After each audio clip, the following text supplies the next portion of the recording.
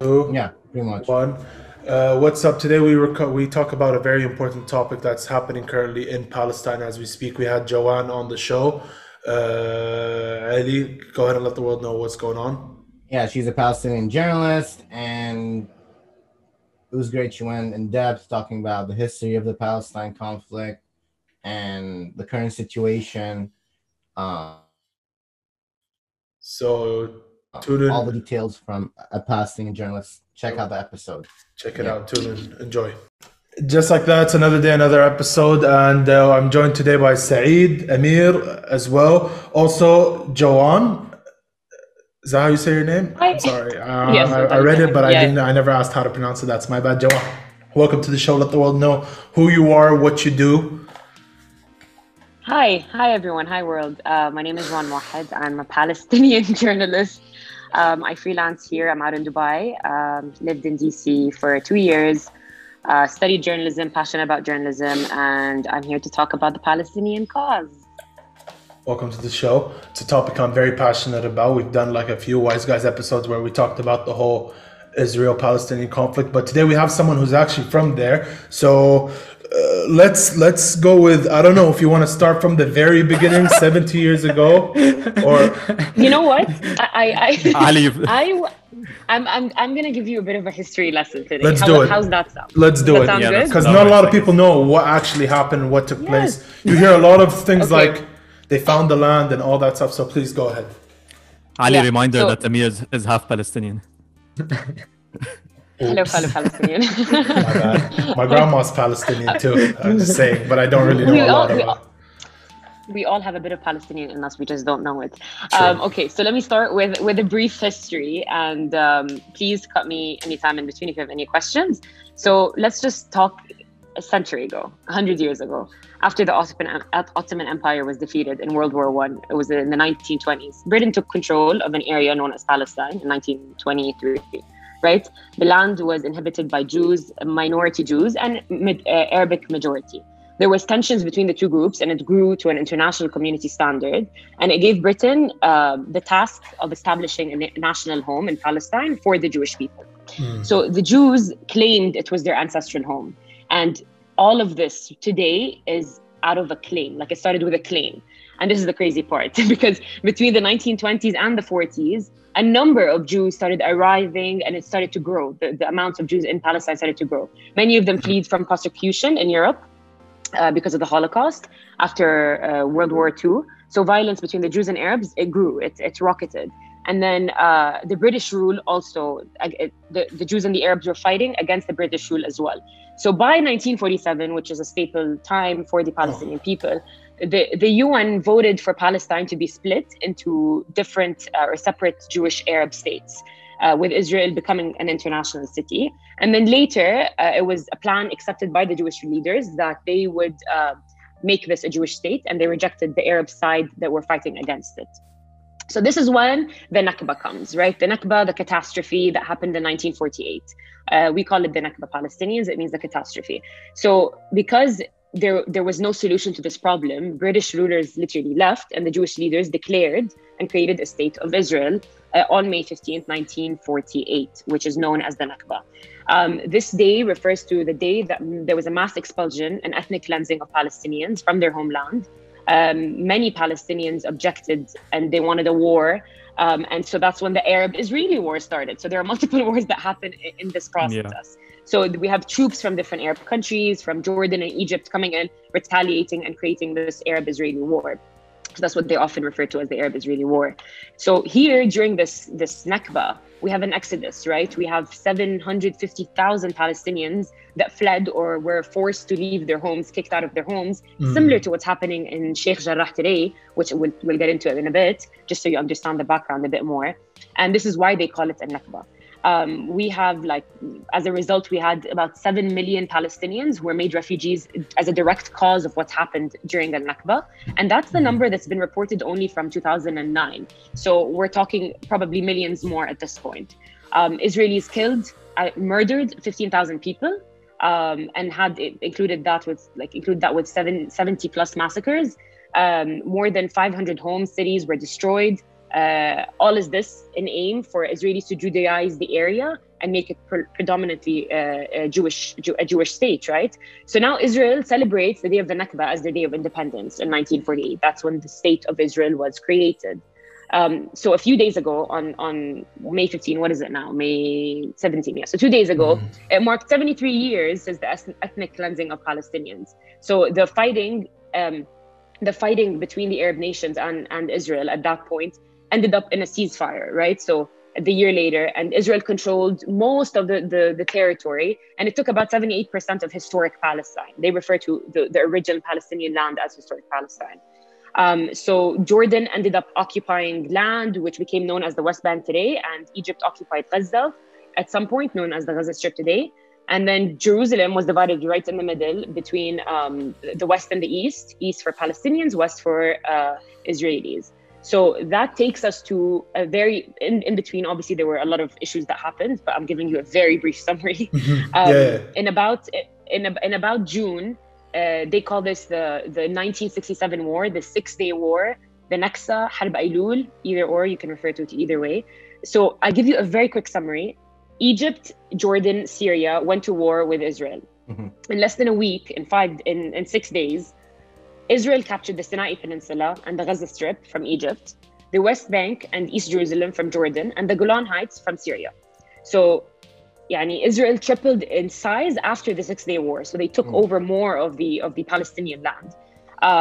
And obviously there was so much tensions that were happening between those Arab nations and Israel over that time. So this is why today Israel celebrated, which I'll get to later, the Jerusalem Day as the day they captured East Jerusalem, which is technically under Palestinian authority. So now we look at something simple. Let's look at, we have the West Bank and we have the Gaza Strip and we have East Jerusalem as Palestinian territories, right? It's called the Palestinian territories.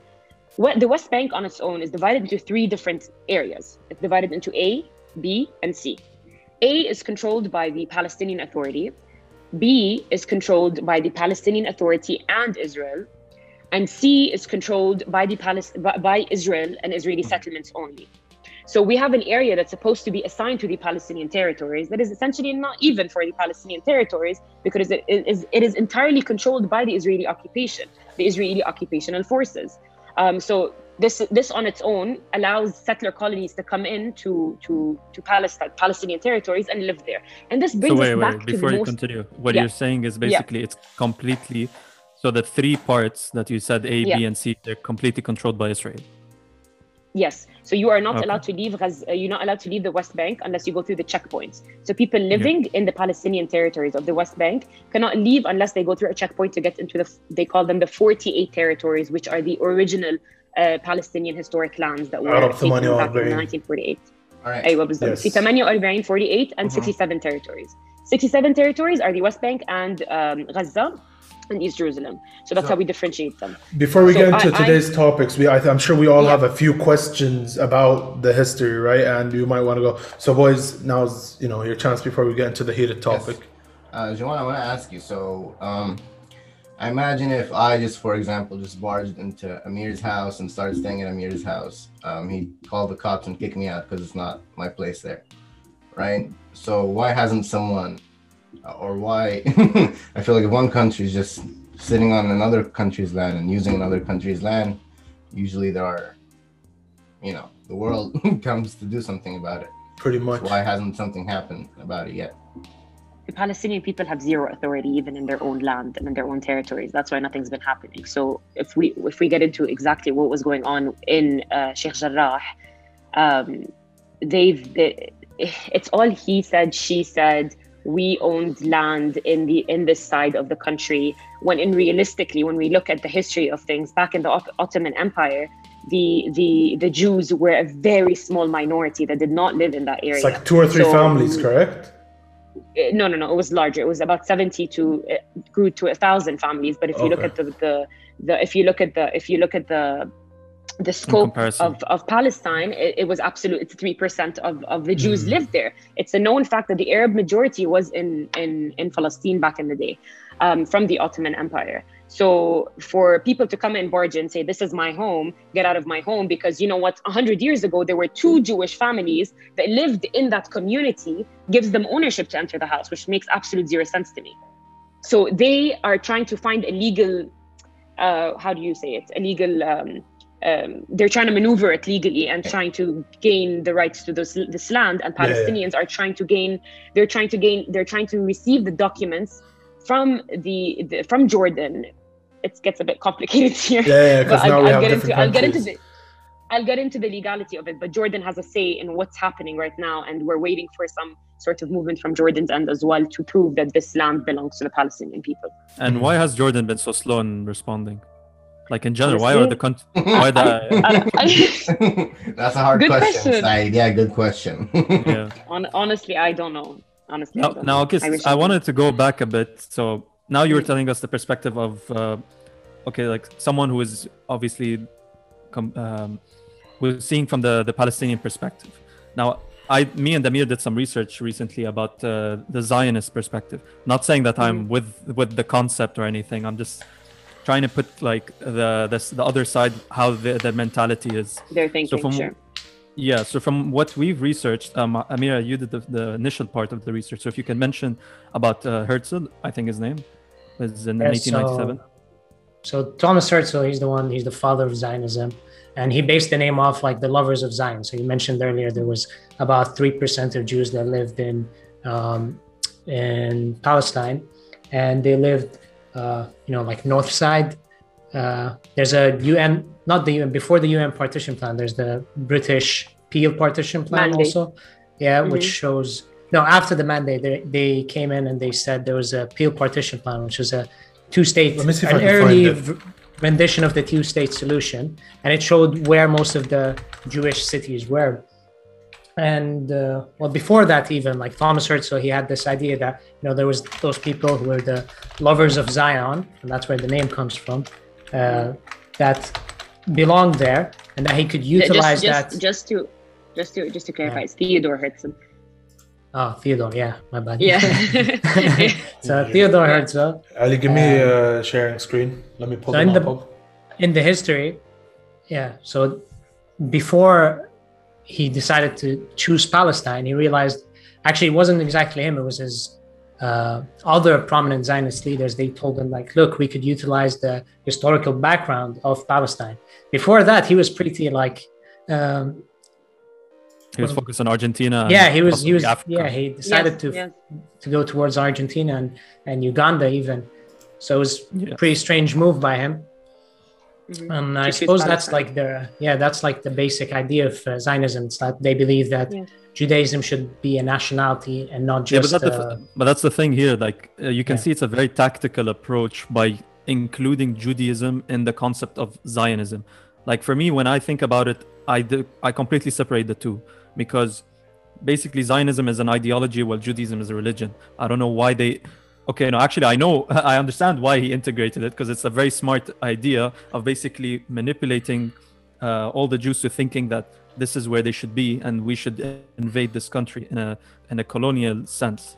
Now, obviously, when you have this cause that is supported by your religion, you will have a further drive to take over what's promised to you. It's more convincing. Obviously, these are. Exactly, and it's more convincing, but it's a misunderstanding of what's actually being said. It's a misrepresentation of what's being said in the Torah. The whitewashes the whole like movement.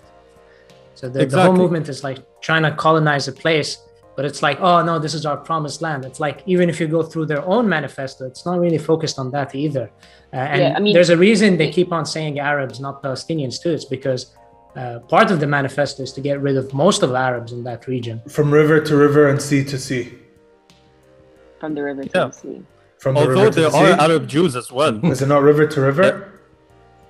I'm pretty sure from Yarmouk to the Euphrates. Yeah, no, it is. Yarmouk to the Euphrates. I don't know. The popular slogan is from the river to the sea, and people think that's extremely anti-Semitic. No, it's I don't really care. It's Because my mom told me this once. She said their main plan is from river to river and sea to sea. So from Yarmouk River, which flows between Jordan and Palestine, to the Euphrates, and from sea to sea, which is from Mediterranean to the Persian Gulf or the Arabian Gulf, right? I think that's the main plan. Let's do this. From the rivers to the seas. Perfect. We'll go with that. Something that I want to really go into is the term anti-Semitic. So yeah, man, first I of all, want Ali, to comment on that. Yeah, exactly. Ali, if you can take up the definition of Semitic, what it means. All right, let me do that real quick. Help with the argument. Yeah, because apparently I recently figured out that Semitic is a different meaning than just Jews. You know, it's not only Samaritan. Jews. Semites, Semitic people, or Semitic cultures was a term for an ethnic culture or racial group. The terminology is now the group of Semitic language, and then well, it's right there, right? Oh no, Saeed. I mean, we're a podcast. Yeah, exactly. Right. I mean, to our Spotify listeners, I'm sorry, this is kind of not your episode, but you can still listen along. I don't know, right? So that's your term. Keep going with what you were saying, Saeed. No, because like I remember one of our previous guests even posted about it, where basically Semitic the Semites are also inclusive of the Arab communities that were in the area, because I mean in this land of Palestine, it's not only Jews and it's not only Muslims. They had so many different communities that have coexisted together even before the Ottoman. Exactly, even before the Ottoman Empire. Oh yeah, one thing I want to highlight in Herzl's like old books, he has a book called The Old New Land, Altun New Land, and in that one he says something that's really absurd, and he not only pushes like against like having Arabs there, and he needs like the majority to be Jews, but also he's against poor people, man. Like he exclusively says that he needs to get poor people out of the region. Anyone who can't like support the nation like financially is basically not welcome, and you can see that because they have a lot of inner racism. Actually, they don't bring in Jews from like South Asia. They don't bring Jews from Africa.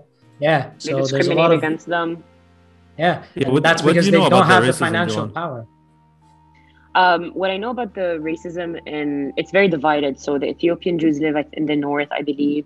I've spoken to an Ethiopian Jew before, and she told me the amount of racism and discrimination they face. So we know that they have, but so what country doesn't have discrimination against different races? So I'm not going to sit and pinpoint that, because we go back to the issue of occupation and apartheid, essentially. Yeah. So yeah, but I wanted to say something. When you're talking about Zionism,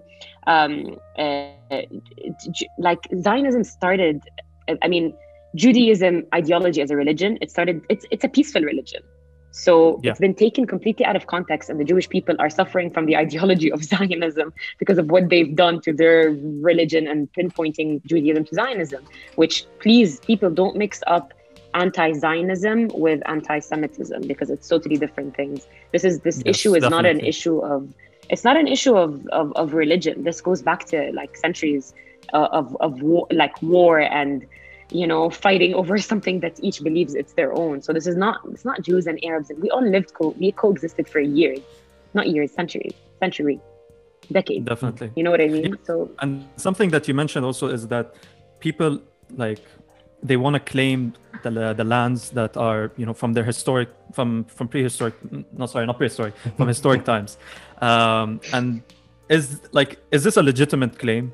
Well, obviously for me it's not, obviously, but like, I mean, look, the question you ask is the question every person that's ever fought through this fight of the Palestinian-Israeli situation. I don't even want to call it conflict, because I don't feel like it's a conflict or an issue. This is the question everyone's asking, right? So who has the right to the land? And that's the common question that no one can answer, and this is why they're still at war. So I cannot answer that question. That's for sure. I can answer that question. It's Palestinian lands. Plain and simple. Simple. Of course, I think if you want to take it, if you want it that way. Yeah, no, I know. I'm just saying you're trying to take it into a more journalistic view. Look, obviously, I'm a Palestinian person. I believe that this is Palestinian land. Forever will be Palestinian land. Should be Palestinian land. But if I'm talking about it, logistically, what people think, we're looking at. You have viewers from all over. Let them tune in and listen to what we're trying to say. This has been the struggle. Whose land is it? I know it's mine. people need to know it's mine too. Which is why we're here, right? But if we're going to take it from a religion standpoint, doesn't the Torah ban Jews from ever holding a state until the Messiah comes? Isn't that a thing in the Torah? I don't even know. Because I'm pretty sure I read that. I'm not Jewish, so I haven't read the Torah, and Well, I don't know. I'll say it anyways. The Torah bans the state of Israel. You don't know if you don't know something. 'Cause you have, no. Because I watched a video about Look it up, Ali. Look it up now. You have that power. Okay, I will, without looking up, because I've watched the video on this, right? You have Orthodox. Oh my God. Listen, just listen to This me. is part of the problem. Hey, this is not part of the Yeah, problem. it is part of Ali. I really Orthodox suggest you look it up before Jews- You make Ali, we're on a In podcast. the You're a UK Christian source, man. Bro, it's a Vice video that's like 15 minutes, Eddie. About Orthodox Jews in the UK. I watched the whole thing. Quote And unquote, maybe. No, look up the part in the Torah that says this, so that we Yeah. can be sure. Like, and just to be fair, like Judaism is a pretty like complicated religion. Yes. It's not In general, very religion straightforward, is yeah. always Aren't all. open to interpretation. Yeah, yeah, fair enough. exactly. Like they're always like But you know, misinterpreted and like described in different ways by different religious. but I want to priests talk or holy about men or like, whatever. the anti-Semitic term just being thrown about like wildly. And I think they like to do that to an extent because, look, I think of it this way, right? Before the 1900s, they were like persecuted everywhere. No one liked them. They were a minority. The Polish people used to burn them at stakes. The Romans used to like enslave them. Everyone had there was a lot of racism happening towards the Jews then. And so they have this like trauma historically, and now you have this idea of like anti-Semitic behavior that you can just attach to it. And so now you're scared, you're a minority and worldwide, you're kind of scared. And there's this like powerful nation promising you like, oh, look, support us and you have a permanent home here. Don't feel like a victim everywhere.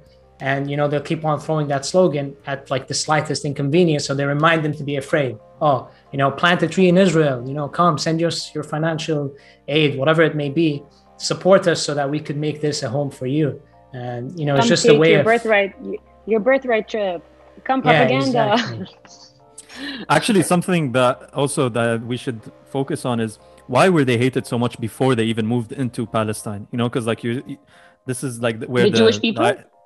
Because like the idea of Zionism was formed because of this. Because like everywhere they went, they were prosecuted or people were being anti-Semitic to them because they were always a minority group and minority people groups like in them. general. To be Yeah, fair, man. People are racist. Yeah. People are just, Okay, so like to kick people out for religion. like the Turks were. Yeah. Like they used to oppress different minorities, the French used to do it, the British used to do it. This happens around the world to every minority. Group. It's not only that, it's because the Holocaust happened because Hitler was trying to keep the Aryan race and get rid of any other race, and that includes getting rid of the Jewish people, and this is exactly why they've been extremely discriminated against. And that's something important to highlight because that's not okay whatsoever. This is exactly what's happening to us right now by the Jewish people themselves. Oh, yeah. I watched an interview in like the Israeli state, and they're speaking to some Israelis, and they asked them like, "Oh, what do you think? What do you think about what's happening?" And some guy was like, "Oh, 300 years ago that we were here and we were being tortured. It's our right to torture them now." And it's like that's some of the dumbest ideas, Some of the people were saying some of the dumbest ideas I've ever heard because it makes no sense to look back on history and just say, oh, like we were victims here. Well, now I'm going to be a predator and I'm going to apply the same kind of torture onto other people. It's like, it's more than petty. I don't know the right word to describe it, but it's within that sphere. Apparently, I have to spend $1 to, open this page, which basically has the answer. I currently don't have the money for that yet. Nothing can be fact checked. But listen, in the Vice video, I'm quoting the Vice video, right? Oh my God. The Vice video was talking about these I think they were called ultra-Orthodox Jews, right? Who were basically saying that in the Torah, it specifically says Jews cannot hold a state or land until the rise or the coming of the Messiah. To be honest, I've heard something similar. I'm not 100% sure Can about I just intrude? Can I Go ahead, intrude real quick? Please So we're do. looking right here. We're looking at ultra-Orthodox Jews. If we're gonna look at extreme jihadists, they're gonna have crazy stuff to say as well. So let's just not do that comparison. True. But the difference is one doesn't kill people, the other pretty much bombs themselves. I mean, so it's like hold up. Hold up. Hold up, You yeah. just made a Yeah, statement got- that makes zero sense. Yeah. Ali. All right, whatever. Fine. Yeah, part of the I see the heart though. I see the heart. part of the problem is misinformation. Now that's what Yeah. I'm worried about the most. When I look at all my social media, I'm just like, what is real? What is not real? Because you get things from all the different sides. Some things are way more extreme than others. So that's why we like to have people like you on the show to help. Yeah, bring some follow my reality. account. I've been covering extensively on what's happening, and I'm really, Amazing. really, really careful with All right. with what I post as well. And Perfect. I make sure Yes, to not Ali post probably anything needs wrong. that information. I will check. I will personally go through your account. All right. Post by post. Let's get into today's events. How about Yes. Yeah. So Joanna, I want to mention. So you said earlier Mhm. that you described it as an apartheid state. Apartheid. Apartheid Apartheid. state. Yes. Some people have been calling it that also. Is that what you think is going on in Palestine right now? Of course, apartheid, settler colonialism, annexation, ethnic cleansing, whatever you call it. Everything's been ethnic happening cleansing? in Palestine. It's you don't mind me when you asking. deliberately try to kill a certain ethnicity or you get rid of them, and that's exactly what they've been doing to us for the past How'd they turn a clean word dirty? I don't understand. 73 years. Sounds a lot nicer. Many things. Yeah. You're cleansing all the ethnicities. You are. That's I mean, exactly what. you don't what's usually happening. use the word cleansing for your house. You use cleaning. Yeah, So true. that's usually the word True. used. Right. So basically, I mean, ethnic cleansing is basically, as Obi-Wan Kenobi put it, you become the very thing you swore to fight, right? They become. Yeah. I mean, Nazi Germany I mean, tried in the to concept, ethnically in the cleanse Jews. idea of the, Just saying. in the idea of Zionism, yeah, okay, that's kind of what's happening. True. So if and- you want to look at the exact definition of ethnic cleansing, it's defined as the attempt to get rid of members of an unwanted ethnic group in order to establish an ethnically homogeneous geographical area, which is exactly word for word what's happening. Wait, did you in Palestine Google today. it? You could have asked me. I would have done it for you. But yeah, Yes, here you but go. she's a journalist and she quick. memorized True. I got it here, it. Oh my god. Right. So this is ethnic cleansing, which is exactly what she said. I really don't feel like it's there, right? Is this ethnic cleansing the system? It is. Okay, I was reading it. Oh, my bad. Oh, let me pull it up. Here, do it. Go ahead, say it. Okay, for the Spotify listeners, of course. Ethnic cleansing is the systematic forced removal or extermination of ethnic, racial, and/or religious groups from a given area, often with the intent of making a region ethnically homogeneous. Sorry for the voice crack in the end. Don't worry about it. You're good. Okay, so now that we got all of this out of the way, ASMR. I want to dive into the recent topics of what is going on, because I hear a lot of stuff. I'm not sure what's really going on, but all I know is there are people getting kicked out. So, Joanne, take it away. and dying. Okay, so the past 50 years, Israel has built settlements in the Palestinian territory. So, like we said, West Bank and East Jerusalem, where more than almost 60,000 Jews now live in. They are illegal under international law, and they're creating an obstacle to peace because Israel denies, and it keeps denying the fact that it's it's being an obstacle to peace, because technically those Jews are not allowed, they're not supposed to be living in Palestinian territories, but of course they're living because they're colonizing all of Palestine. So now when we go to Sheikh Jarrah and the movement that came with that, a brief history on Sheikh Jarrah. It's home to 3,000 Palestinians in East Jerusalem, located in East Jerusalem. All the people that are there right now are refugees that were ethnically cleansed from their homes in other parts of historic Palestine. So in 1948, when they left, when those people got expelled from their homes, they all moved to this part of Palestine, East Jerusalem, Sheikh Jarrah in particular, we're speaking. Right there. So 3,000 people, 3,000 refugees live there right now, right? So after an agreement was reached by Jordan and the UNRWA, which is the United Nations Relief and Works Agency, in the 50s, 28 Palestinian families who fled from those different areas that they were expelled in back in 1948 were relocated to this neighborhood, the neighborhood of Sheikh Jarrah. So the refugees were moved into houses, and this land was once leased by two small Jewish communities who fled during the Nakba as well in 1948. Now, the tricky part is that Palestinian families were granted funds to build homes, provided that they renounced the refugee status to UNRWA, so which they did. And when they did, they became owners of the land. So this is where I'm saying we need legal documents from Jordan saying that this is our land. This is what we're waiting on. So later, Jewish settlers come in, which is right now, come in and try to put in a court order claiming that this is rightfully their land because Jewish communities lived there at some point. So that's basically like historically what's happening. Now, and those when people we're talking who are trying to take back those, the Jewish people that are trying to take these homes, were their families or their ancestors, those families that left that area, or just random Jews that are coming in? I'm pretty sure it's not, but I cannot say it is. So even so, like, there's no historical evidence, there's no contracts, there's nothing to back that up. And even if there were, you're not supposed to just like wipe out the people that live there.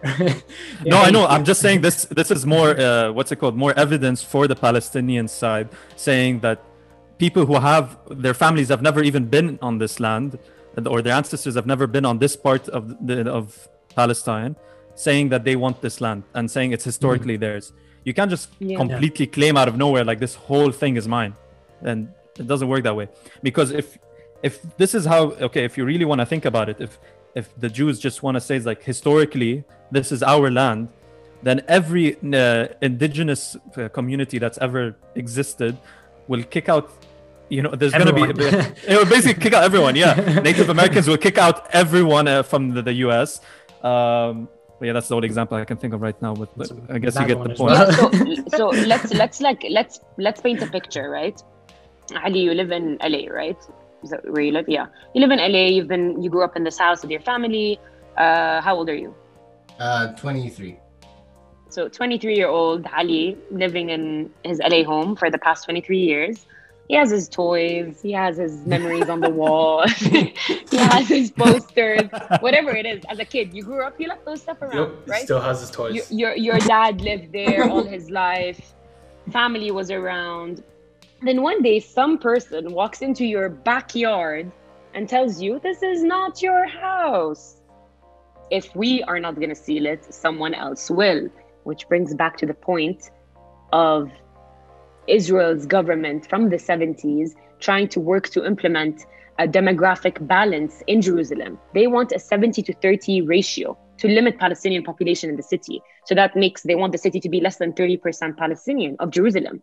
So this has been executed by a number of policies, like land confiscation, annexation, displacement, colonization of the Palestinian neighborhoods.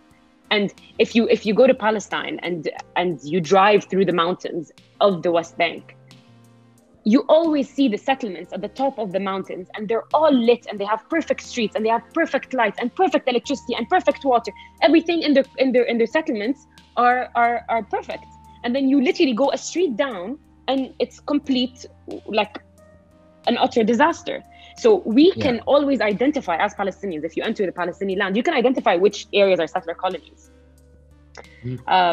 So many families ended up appealing to the court. They've been fighting this, but there's no chance at overturning the rule. It's not happening. And so right now, after all the escalations that happened, at the end, what ended up happening is that the Israeli court decided that they're going to postpone this for 30 more days.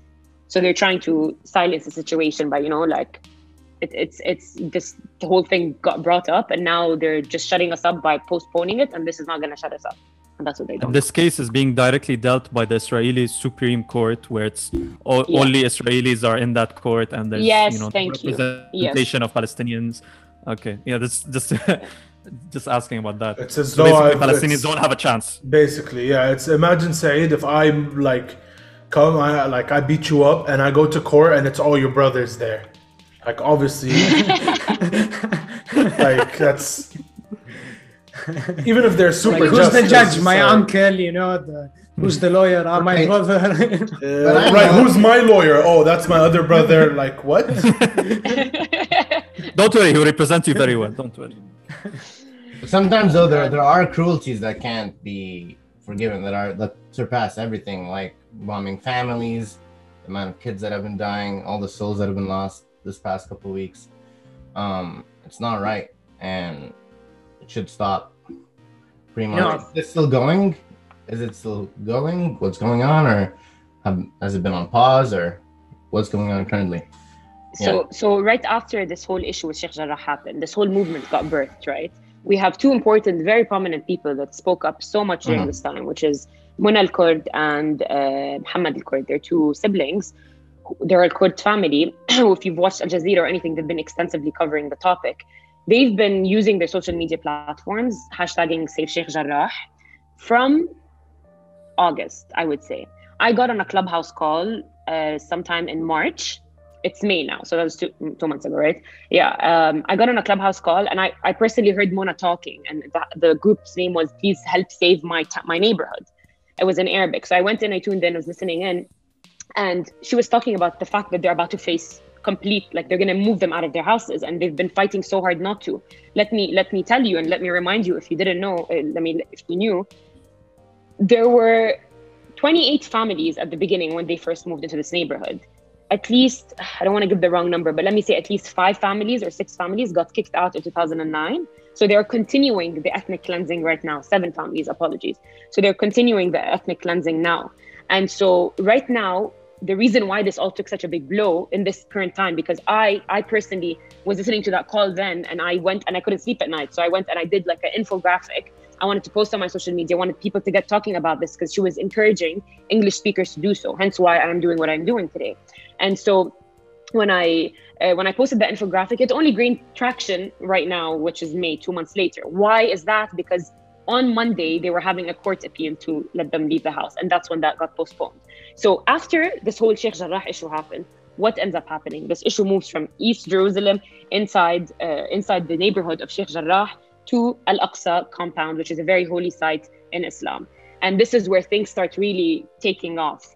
Have you guys been seeing the videos? I assume you have, right? Yep, yeah, everything. But in case people who are watching, they haven't, I insist that you explain. Yeah, so obviously we see videos circulating of the IOF, the Israeli Occupational Forces, coming into homes, raiding them. That's in the Sheikh Jarrah neighborhood. And then after that, it moves into Jerusalem, where Palestinians basically got attacked on the 27th day of Ramadan. So that's a very, very holy day for Muslims. Anyway, it's the most important day to pray. They were praying peacefully. Worshippers were praying. They got stun grenades thrown at them, sound bombs, rubber bullets.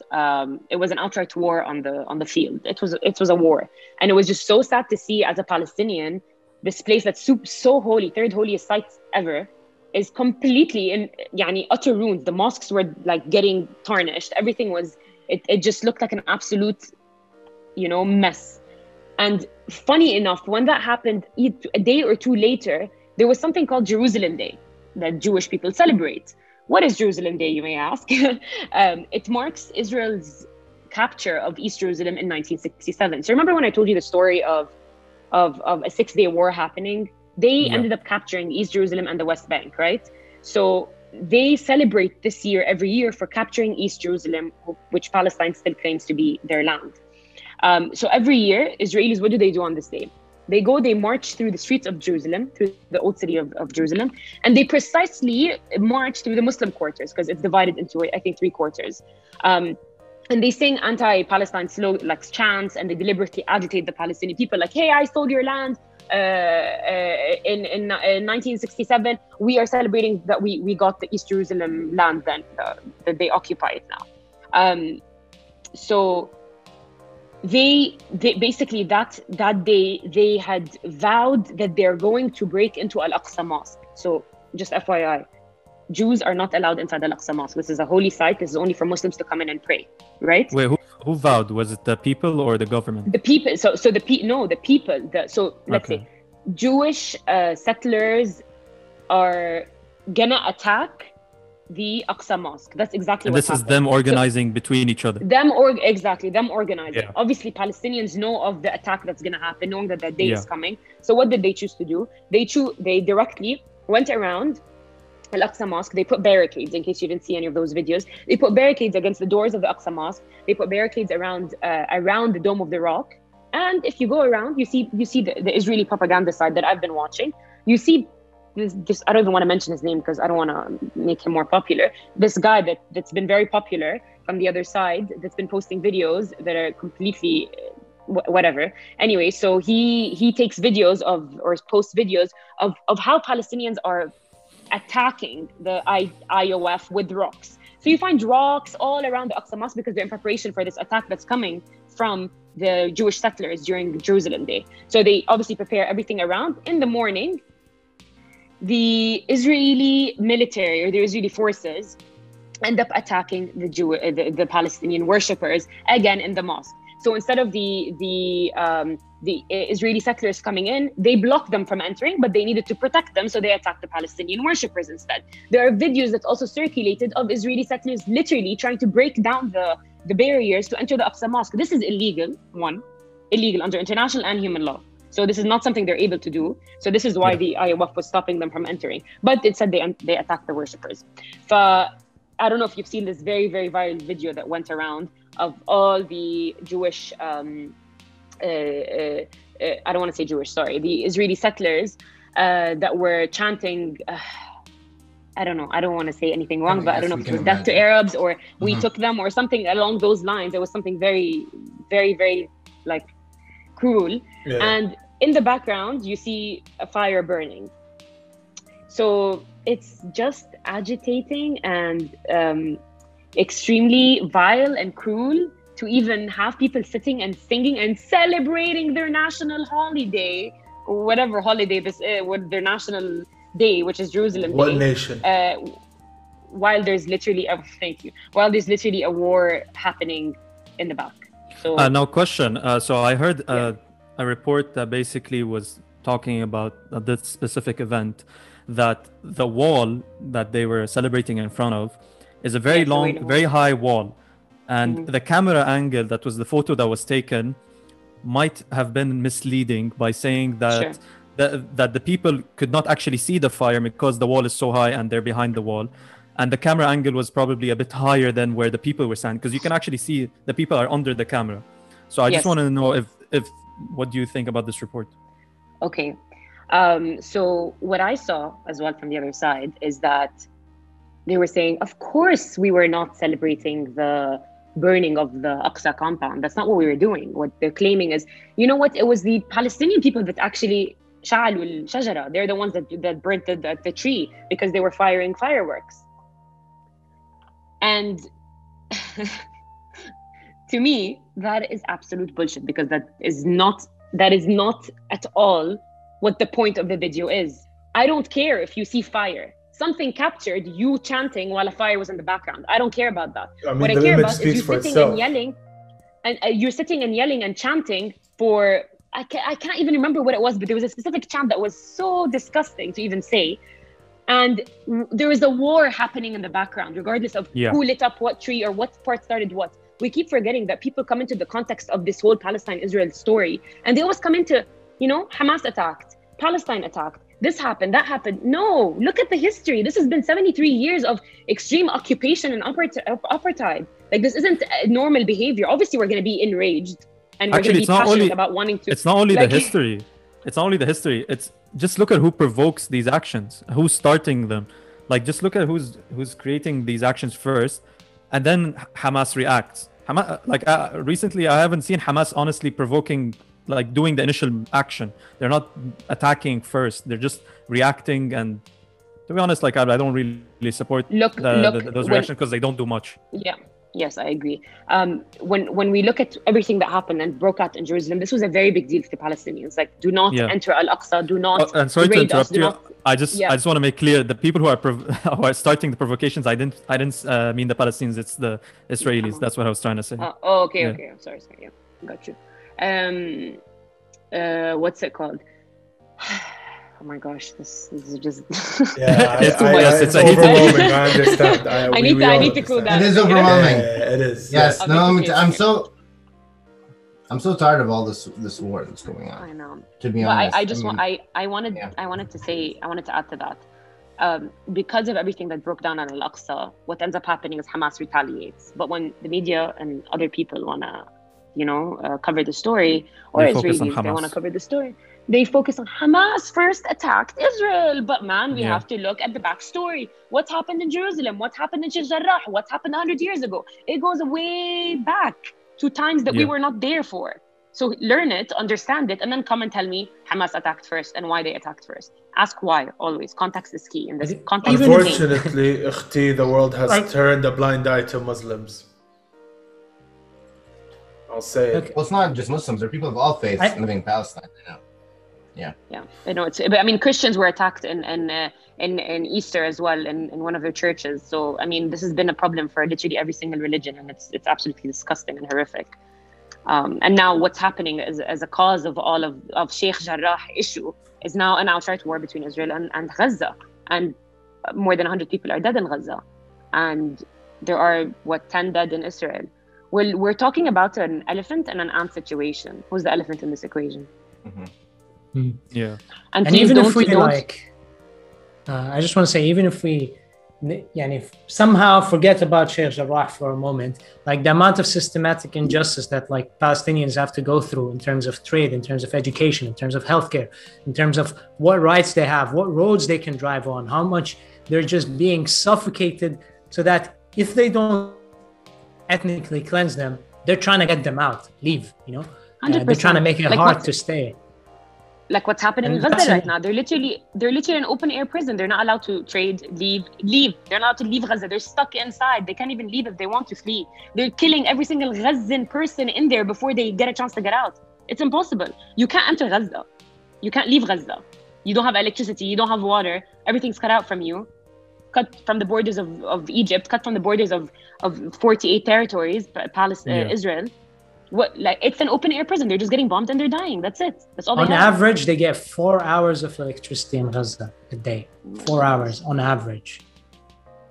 Not even. Can you guys live without an hour, man, of electricity? Like, that's hard on its own. Imagine 4 hours throughout the whole day. Something that absolutely broke my heart the other day. I've been spending a lot of my times on live streams because I want to be at the scene. I don't want to just be, saying bullshit from other organizations. I wanted to make sure I'm literally witnessing something and writing it on my page. And so I was on one of those live streams, and it was just when the whole thing happened with Jerusalem, and then the attack started from Hamas to Israel. And this lady goes on and she goes, my friend, I just had a call with my friend. So this lady lived in Jerusalem and her friend lives in Gaza. So she's like, I called my friend in Gaza and I was like, are you guys okay? And then she said, yes, we're okay. We're just really happy that we could take the weight off everyone in Jerusalem for a bit and attention can be on Gaza. So, I mean, that speaks volumes, no? Sorry. It does. I mean, it's just like, okay, I'll carry the backpack for you for a bit. Like, just live for a bit and then we'll exchange it later. You know what I mean? This is what it's come to. People don't have to go through that. Yeah. No, of course they don't. That's heavy. Yeah. I mean, when we see the prosecution happening in like all over the world to Muslims. I mean, we had a journalist from China telling us about what happened to the Uyghurs, and then we see this trend of Muslims being prosecuted around the world, and especially with Palestine. I mean, these things have been going on for decades. So I want to know from the people in Gaza and Palestine, what do they want? What do they? What? Sorry, you cut up a bit. Sorry if I cut up. What do they want? Like, what kind of future do they want for themselves, the people in Palestine?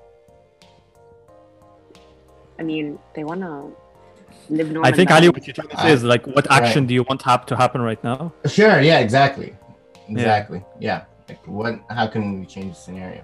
Yeah. So what kind of response would assist them right now? Okay, I give you two answers to that. You have one part of the people that say Hamas retaliates.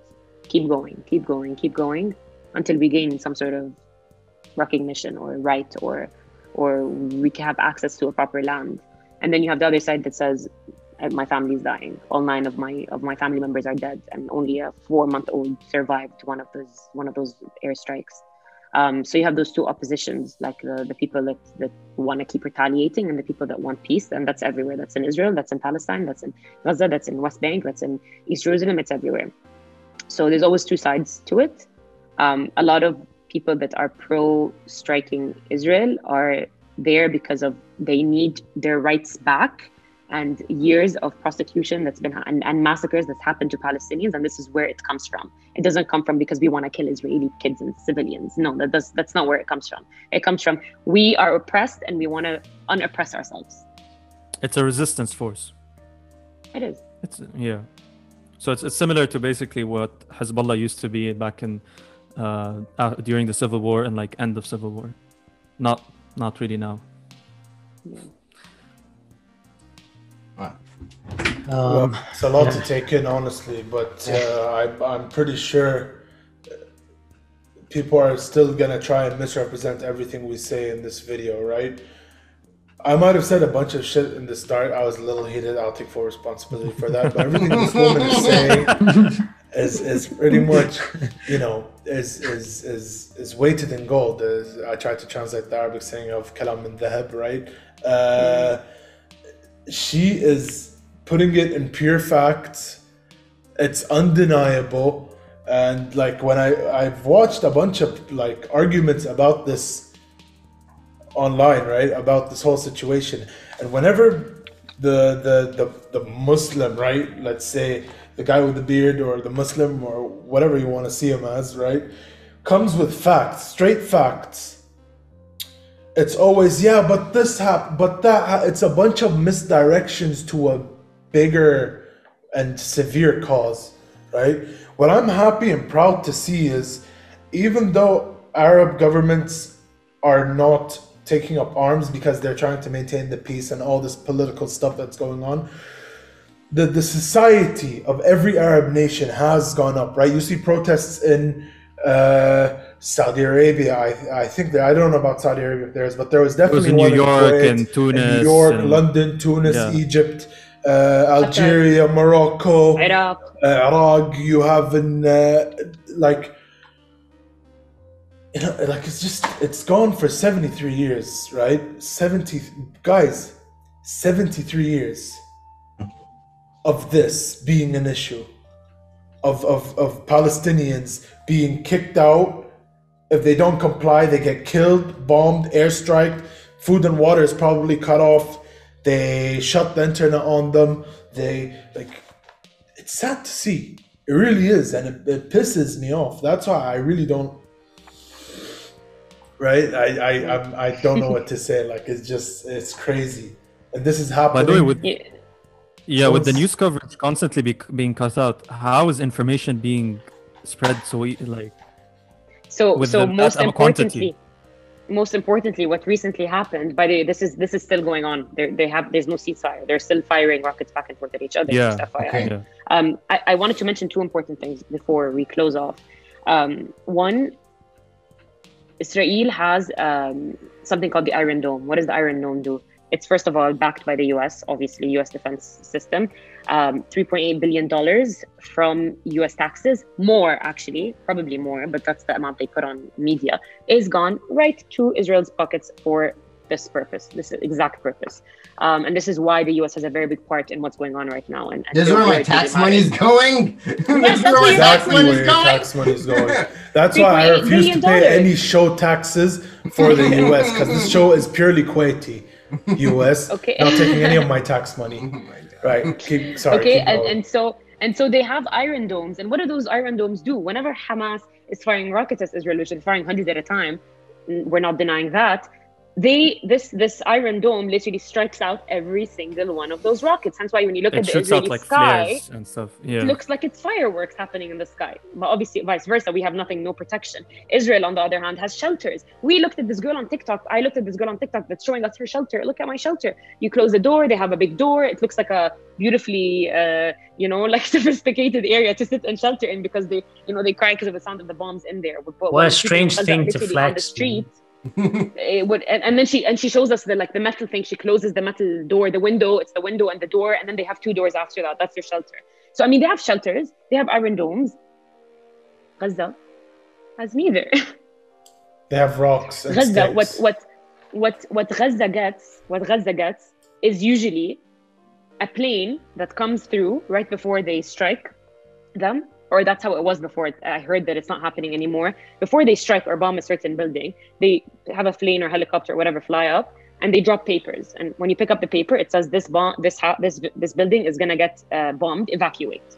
To be fair, let's be fair, right? They tell you before. This is cartoonish. They tell you before they want to kill you. This is how it happened in 2006 in Lebanon as well. People that I've known that went through that war were there. So they drop. I was there, and leave. I was there. That didn't happen. I was there. That happens sometimes. Sometimes, not all the time. Yeah. A lot of people were lost in their homes, and And there's another mechanism they call roof knocking, where they drop a tiny bomb. I don't know what it was, but like, I don't know if you've seen it. It's like a tiny bomb. It gives like an alarm. You have a minute to evacuate before they burn the building. They demolish the building. Literally, you see the video within a minute. The video.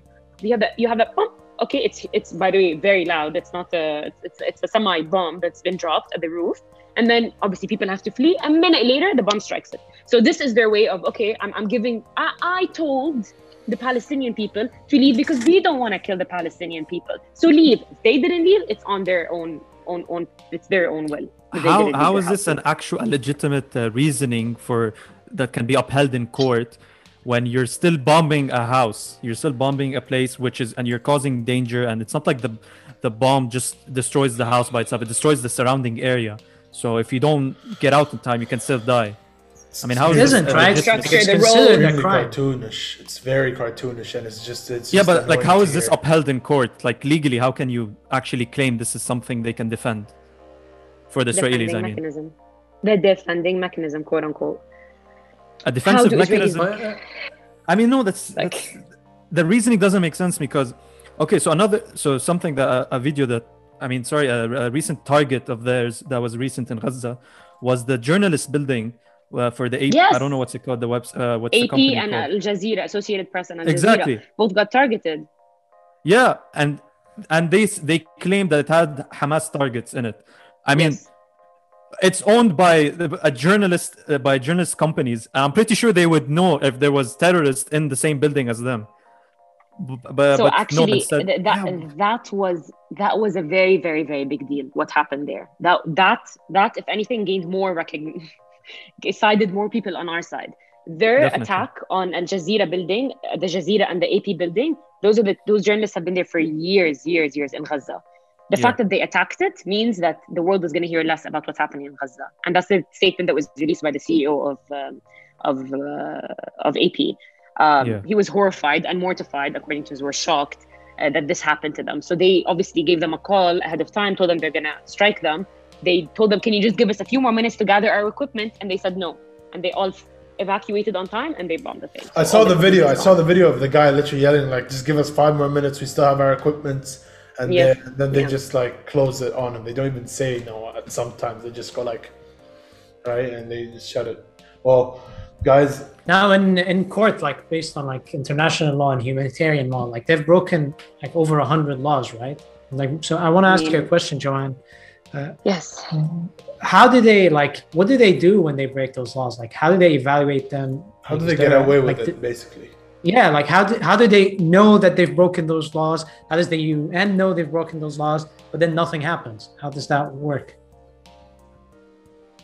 The Prime Minister of Israel is on a lot of charges of bribery and fraud right now, and he's constantly being re-elected. So that should answer it itself. Democracy is dead. Also, USA is their best friend. as True. well. True. All right. You say Britain, We are- India. By the way, we are just over our timestamp, right? Yes. So let's do a closing remark. Obviously, this is something that's been going on. I'll say it again for 73 years, right? I don't believe, I don't even call it Israel. This is Palestine. It'll remain Palestine until the day I die, right? And I guess that's my closing remark. Thank you very much for Hopefully watching beyond another that episode, also. right? Hopefully you. beyond your dad. Before that, Yes. Joanne, what is Yeah. the closing statement from you? Yeah, let's have a closing statement from you, honestly. Yeah. Oh, okay. Putting me under the spot. Yes. Okay, so for the first time ever, I feel like I can speak up to something in with a full heart, right? Like this is me. This Yep. is my history. This is my dad's history. My mom, my family. I can speak up to something, and I'm so glad that I'm able to get on this and educate whoever's listening and learn and talk back and forth with you guys. What I ask from everybody listening to this podcast today or watching it, don't stop the movement. Starting a movement does not mean you got an answer that you wanted. Posting one post does not mean you. Please try to further help.